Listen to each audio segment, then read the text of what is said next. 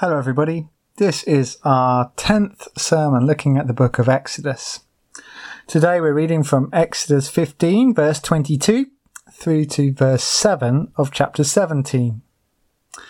And our title today is God's Testing Leads to Growth. The majority of us have been involved in the bringing up of young children, either as parents, aunts or uncles, babysitters or friends next door. We know firsthand the joys and challenges this can bring. I wonder what your experience was of the terrible twos. Oh dear, the sweat is beginning to break out on some of you already. When children reach the age of 2, they want to begin to express their independence. They start to realise that they no longer need to be carried around everywhere or have to stay by their parents' side. Instead, they're free to make their own decisions and they want to discover how far they can go. It's an age of exploration where children find their boundaries. But of course, a boundary can only be found by pushing against it. So children want to see how long they can go without having their nappy changed. They want to know if they can run around the house naked instead of having a bath. How far will a carrot fly through the air? Well, they'll never find out unless instead of eating it like you want them to, they try throwing it across the table with all their might. Of course, this age is very challenging for parents. It tests their patience to the limit. They begin to doubt their ability to raise a child. They question whether they're bringing up a monster. But they should be encouraged. It would be bad news if your child did not go through this stage in their development. This week I read this quote written by child psychologist Heather Wittenberg to vexed caregivers. Every day your toddler is developing skills and greater awareness, and she wants to explore her newfound power. Try to view her defiance as a means of experimenting and learning. A child this age tends to act out with the person she feels the safest with and trusts the most. You. That doesn't make her rebelliousness any less frustrating, but it should help you maintain your patience, rather than viewing her actions as a personal affront. I want us to remember that quote. A child explores their limits in the company of those they feel safest with. And a good parent does not take their defiance personally. Those two thoughts will become very relevant as we look at this reading. But before we get to the passage, I want to push this illustration a little further. As a child continues to grow older, the testing of limits continues. But often the one doing the testing reverses. Soon parents begin testing what their children are capable of. When weaning a child, they put harder and harder food in front of them to see if they can handle it. When teaching them to ride a bike, they stand further and further away and eventually take the stabilizers off. As independence increases, they give the child little errands to run, sending them to the shop with a short list, putting them on the bus for the first time, allowing them to stay at home on their own for a short period. All of these are tests as well, to see if the child has become mature enough to take on more responsibility, to engage in more risky activities.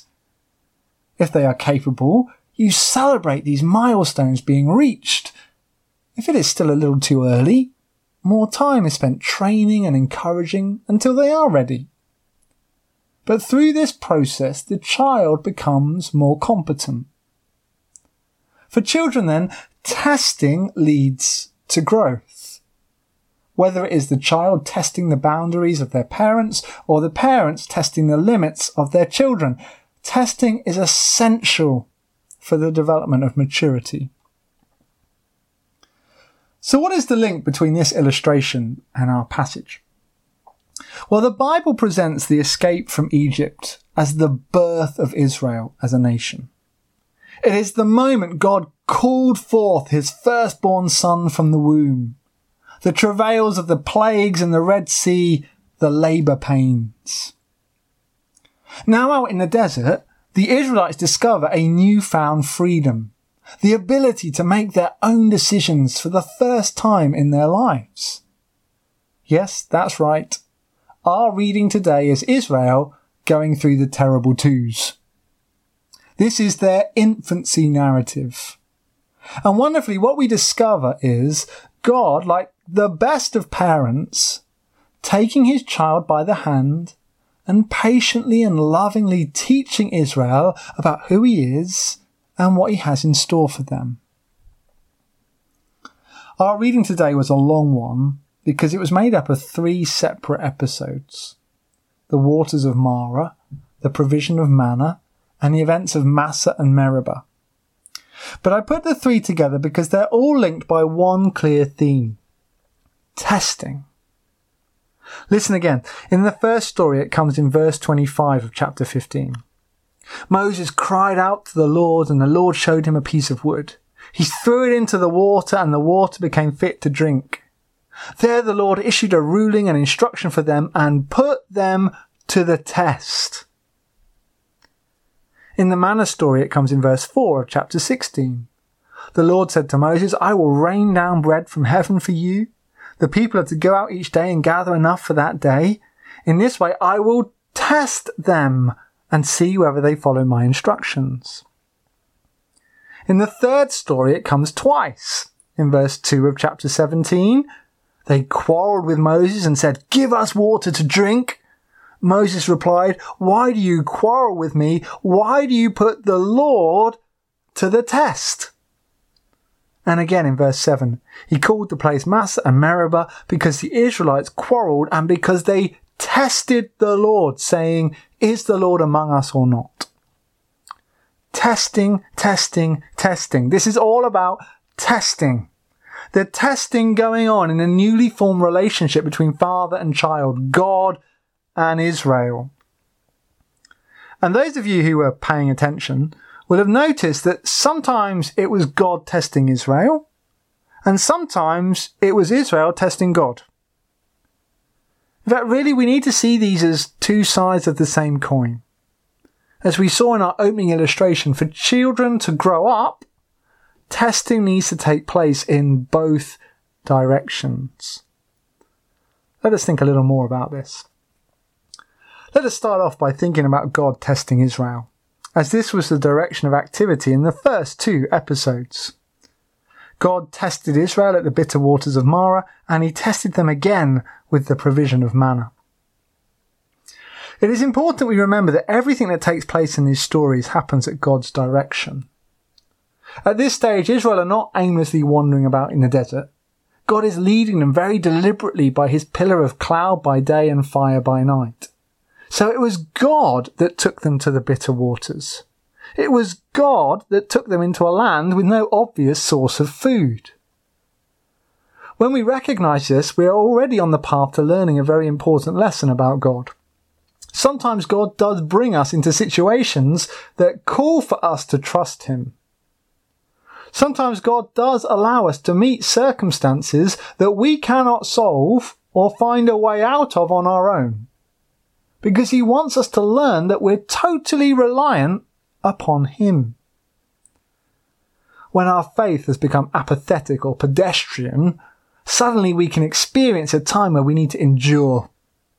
We need to make the effort once more to obey. It's in times of difficulty that we prove once more that our trust in God is real. But more so, it's in times of difficulty that our trust in God deepens. This happened time and again in these 3 stories. Israel came up against an obstacle, be it water unfit to drink, lack of food, or lack of any water at all. They cried out to God. God heard, and then provided for Israel's need in a miraculous way that showed their provision could only come from him. The people, realizing this, then grew in their faith. In such ways, God achieved his purpose of bringing Israel closer to himself. This serves as a reminder that even the desert places are God's places. Even out in the wilderness, God is still Lord and knows what he is doing. Jesus discovered this when he went out into the desert and was tested for 40 days. He came back from the wilderness trusting more in his Father, filled with the Spirit, and ready to act on God's behalf. Maybe, just maybe, the same is happening to us through this pandemic. We will never fully understand why God has allowed this pandemic to take place, but it is surely fair to say that at some level it is a test of our faith. It is God calling us back to trust in Him alone rather than in the earthly resources that have so quickly been stripped away from us. A reminder that we are to pray to Him and obey His command to share His good news with others while we still have the chance. God is still Lord over this pandemic. Perhaps we could see this test that we are experiencing as an opportunity for further growth. In the third little episode contained in our reading, the events of Massah and Meribah, the direction of the testing changes. Now we read of Israel testing God. Let us think about this a little more. When we do so, immediately we are aware that this testing does not come with the same positive intention of that of God's. Instead, there is an element to Israel's grumbling and quarrelling that is wrong. There is a sinfulness to their defiance. By now, Israel have seen God miraculously bust them out of Egypt. He has destroyed Pharaoh's army at the Red Sea. He's led them through the desert by his pillar of cloud and fire. Then each time they'd come across an obstacle, Israel had seen God provide just what they needed. Fresh water at Marah and Elim, food in the wilderness, and not just any old food either, manna that tasted like honey and rich quail to go with it. Israel have seen abundant evidence of God's goodness to them, yet still as soon as they feel thirsty once more, they start moaning again. Despite all God has done, they doubt.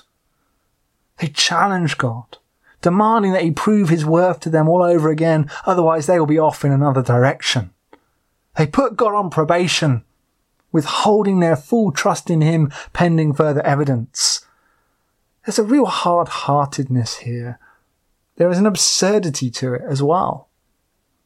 In verse 3 of chapter 16, as Israel were complaining about having no food, they grumbled that they should have been allowed to stay in Egypt where they sat around pots of meat and ate all they wanted to. That is absolute nonsense. In Egypt, they were being exterminated. Egypt was the land of slavery and genocide, not banquets. The level of their forgetfulness is extreme. And it all begs the question, what is really going on here? Well, like a 2-year-old child, Israel are discovering freedom for the first time. They're realizing that they're free to make their own decisions and have a power to their actions that they have never had before. And just like with a 2-year-old, these discoveries open up a whole new world to them. A world they firmly believe that they are at the centre of.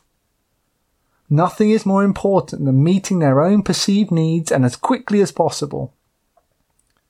Yes, these thoughts are selfish and sinful, but they're also natural for human beings as well. We need help to work through them. And this is where that quote from the child psychologist that I read to you earlier is helpful. Children behave like this with those they trust the most, those that make them feel safe. And a good parent does not take it personally, but patiently keeps setting the boundaries and giving the discipline the child needs to learn that actually the world does not revolve around them. Others need to be thought of as well. You see, God knows all this. This is the way He made us to be. And this explains why, although Israel is selfish and sinful, He keeps lovingly answering their prayers and giving them what they need. He will prove again and again to Israel as they test Him out that He's up to it. And He will be all they need Him to be. One day Israel will have to grow out of this behaviour. But for now, God understands. And the same is true for us as believers today. When we struggle, we're invited to cry out to God. There are many psalms that give us the language to grumble and complain. And God will hear those prayers and answer them. He will take us by the hand and lead us through our trials. but he will also expect us to be learning as we go, to be growing in faith, to be realizing that the world does not revolve around us, but around God. Eventually we have to learn our place and seek to sin no more. This is what it is to grow up to maturity. There is one final thing that I would like us to look at from this passage. Through the testing that takes place back and forth, we get a glimpse into what that maturity looks like, what the life is that God wants us to grow up into, how we are to behave as grown-up people of God.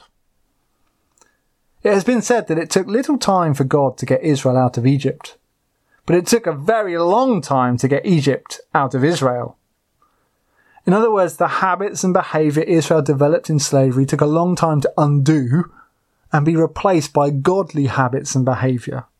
It took a long time for God to nurture the character he desired in his people, to restore them into the image that he made them to bear, his image. In the central episode of our reading, the story of the manna, God is working to form his people through testing, as we have already thought about. That testing came in the form of 3 commands. The first command was that Israel were to go out each day and collect enough food for them to eat. They were not to take extra. They were not to stockpile or save for a rainy day. They were to take only what they needed. The second command was about the Sabbath. They were to take twice as much manna on the eve of the Sabbath, because on the Sabbath they were to rest and do no work, and no manna would come that day at all. The third command was that they were to keep a jar of manna as a permanent reminder for all the generations to come of how God provided for his people in the wilderness. All 3 of these commands speak to us about the transformation God was wanting to work in the character of his people. The first command tells us that God wanted to turn Israel's grasping into a reliance on his grace. When you are a slave, you grab anything that comes your way. If you see a crumb of bread, you seize it and you gobble it down as quickly as possible, for you don't know when your next meal would come, and you don't want to risk losing it to someone else. But now they are free. Israel are to grasp no longer. They are to trust in God's gracious provision, and they are to live in God's grace by treating all equally and ensuring that everyone has enough. The second command tells us that God wanted to turn Israel's grumbling into gratefulness. By providing the Sabbath, they have space to think, reflect, and worship. Opportunity once a week to remember all that God had done for them and to say thank you. Still today, on the Sabbath, grumbling about work is to stop, and we're to take up grateful worship instead. The third command tells us that God wanted to turn Israel's greed into generosity. In this story, God heard Israel's cries. He provided for their needs and he commanded them to remember it. By placing the manna in the Ark of the Testimony, when it was eventually built, was to enshrine in the behaviour of Israel that they were to act in the same way. Instead of just being greedy for themselves, they were to hear the cries of others around them and provide what they could from their own resources. They were to give like God gave to them. They were to imitate God in word and deed. We know this is how the Jews understood this command because in the New Testament, the Apostle Paul taught exactly the same. In 2 Corinthians 8, Paul called on the church he had planted to give to those in need, and he quoted verses from this story in Exodus as to the reason why. Israel were always to remember how God had provided for them, and in turn, they were to help those who were struggling. So grasping to grace, grumbling to gratefulness, greed to generosity. This is what the path of maturity looks like. This is what it means to grow up from a spiritual baby to a fully grown adult. This is what it means to be transformed into the image of God. This is what God is trying to achieve in all of us. And at times he will allow us to be tested to enable this process to take place. As Christians, we do not rely any longer on food raining down from the sky or water gushing up from the rocks. Instead, we see these things as symbols foreshadowing what the Lord Jesus achieved for us. In Jesus, we have the bread of heaven that leads us to hunger no more. In Jesus and his Spirit, we find the water that wells up within us to bring eternal life. In Jesus, God has provided for our greatest needs once and for all. But we still go through periods of trial and testing, periods where we struggle and have to choose to keep trusting and obeying God, periods like this pandemic. Let us remember that even in the darkness of this present time, Jesus is Lord, and that even periods of testing can be used by God for our good. Let us continue our path to maturity by trying to live gracious, grateful and generous lives. Rather than grumbling and grasping for ourselves, let us seek to love and care for others in the same way that our Heavenly Father has cared for us, his children.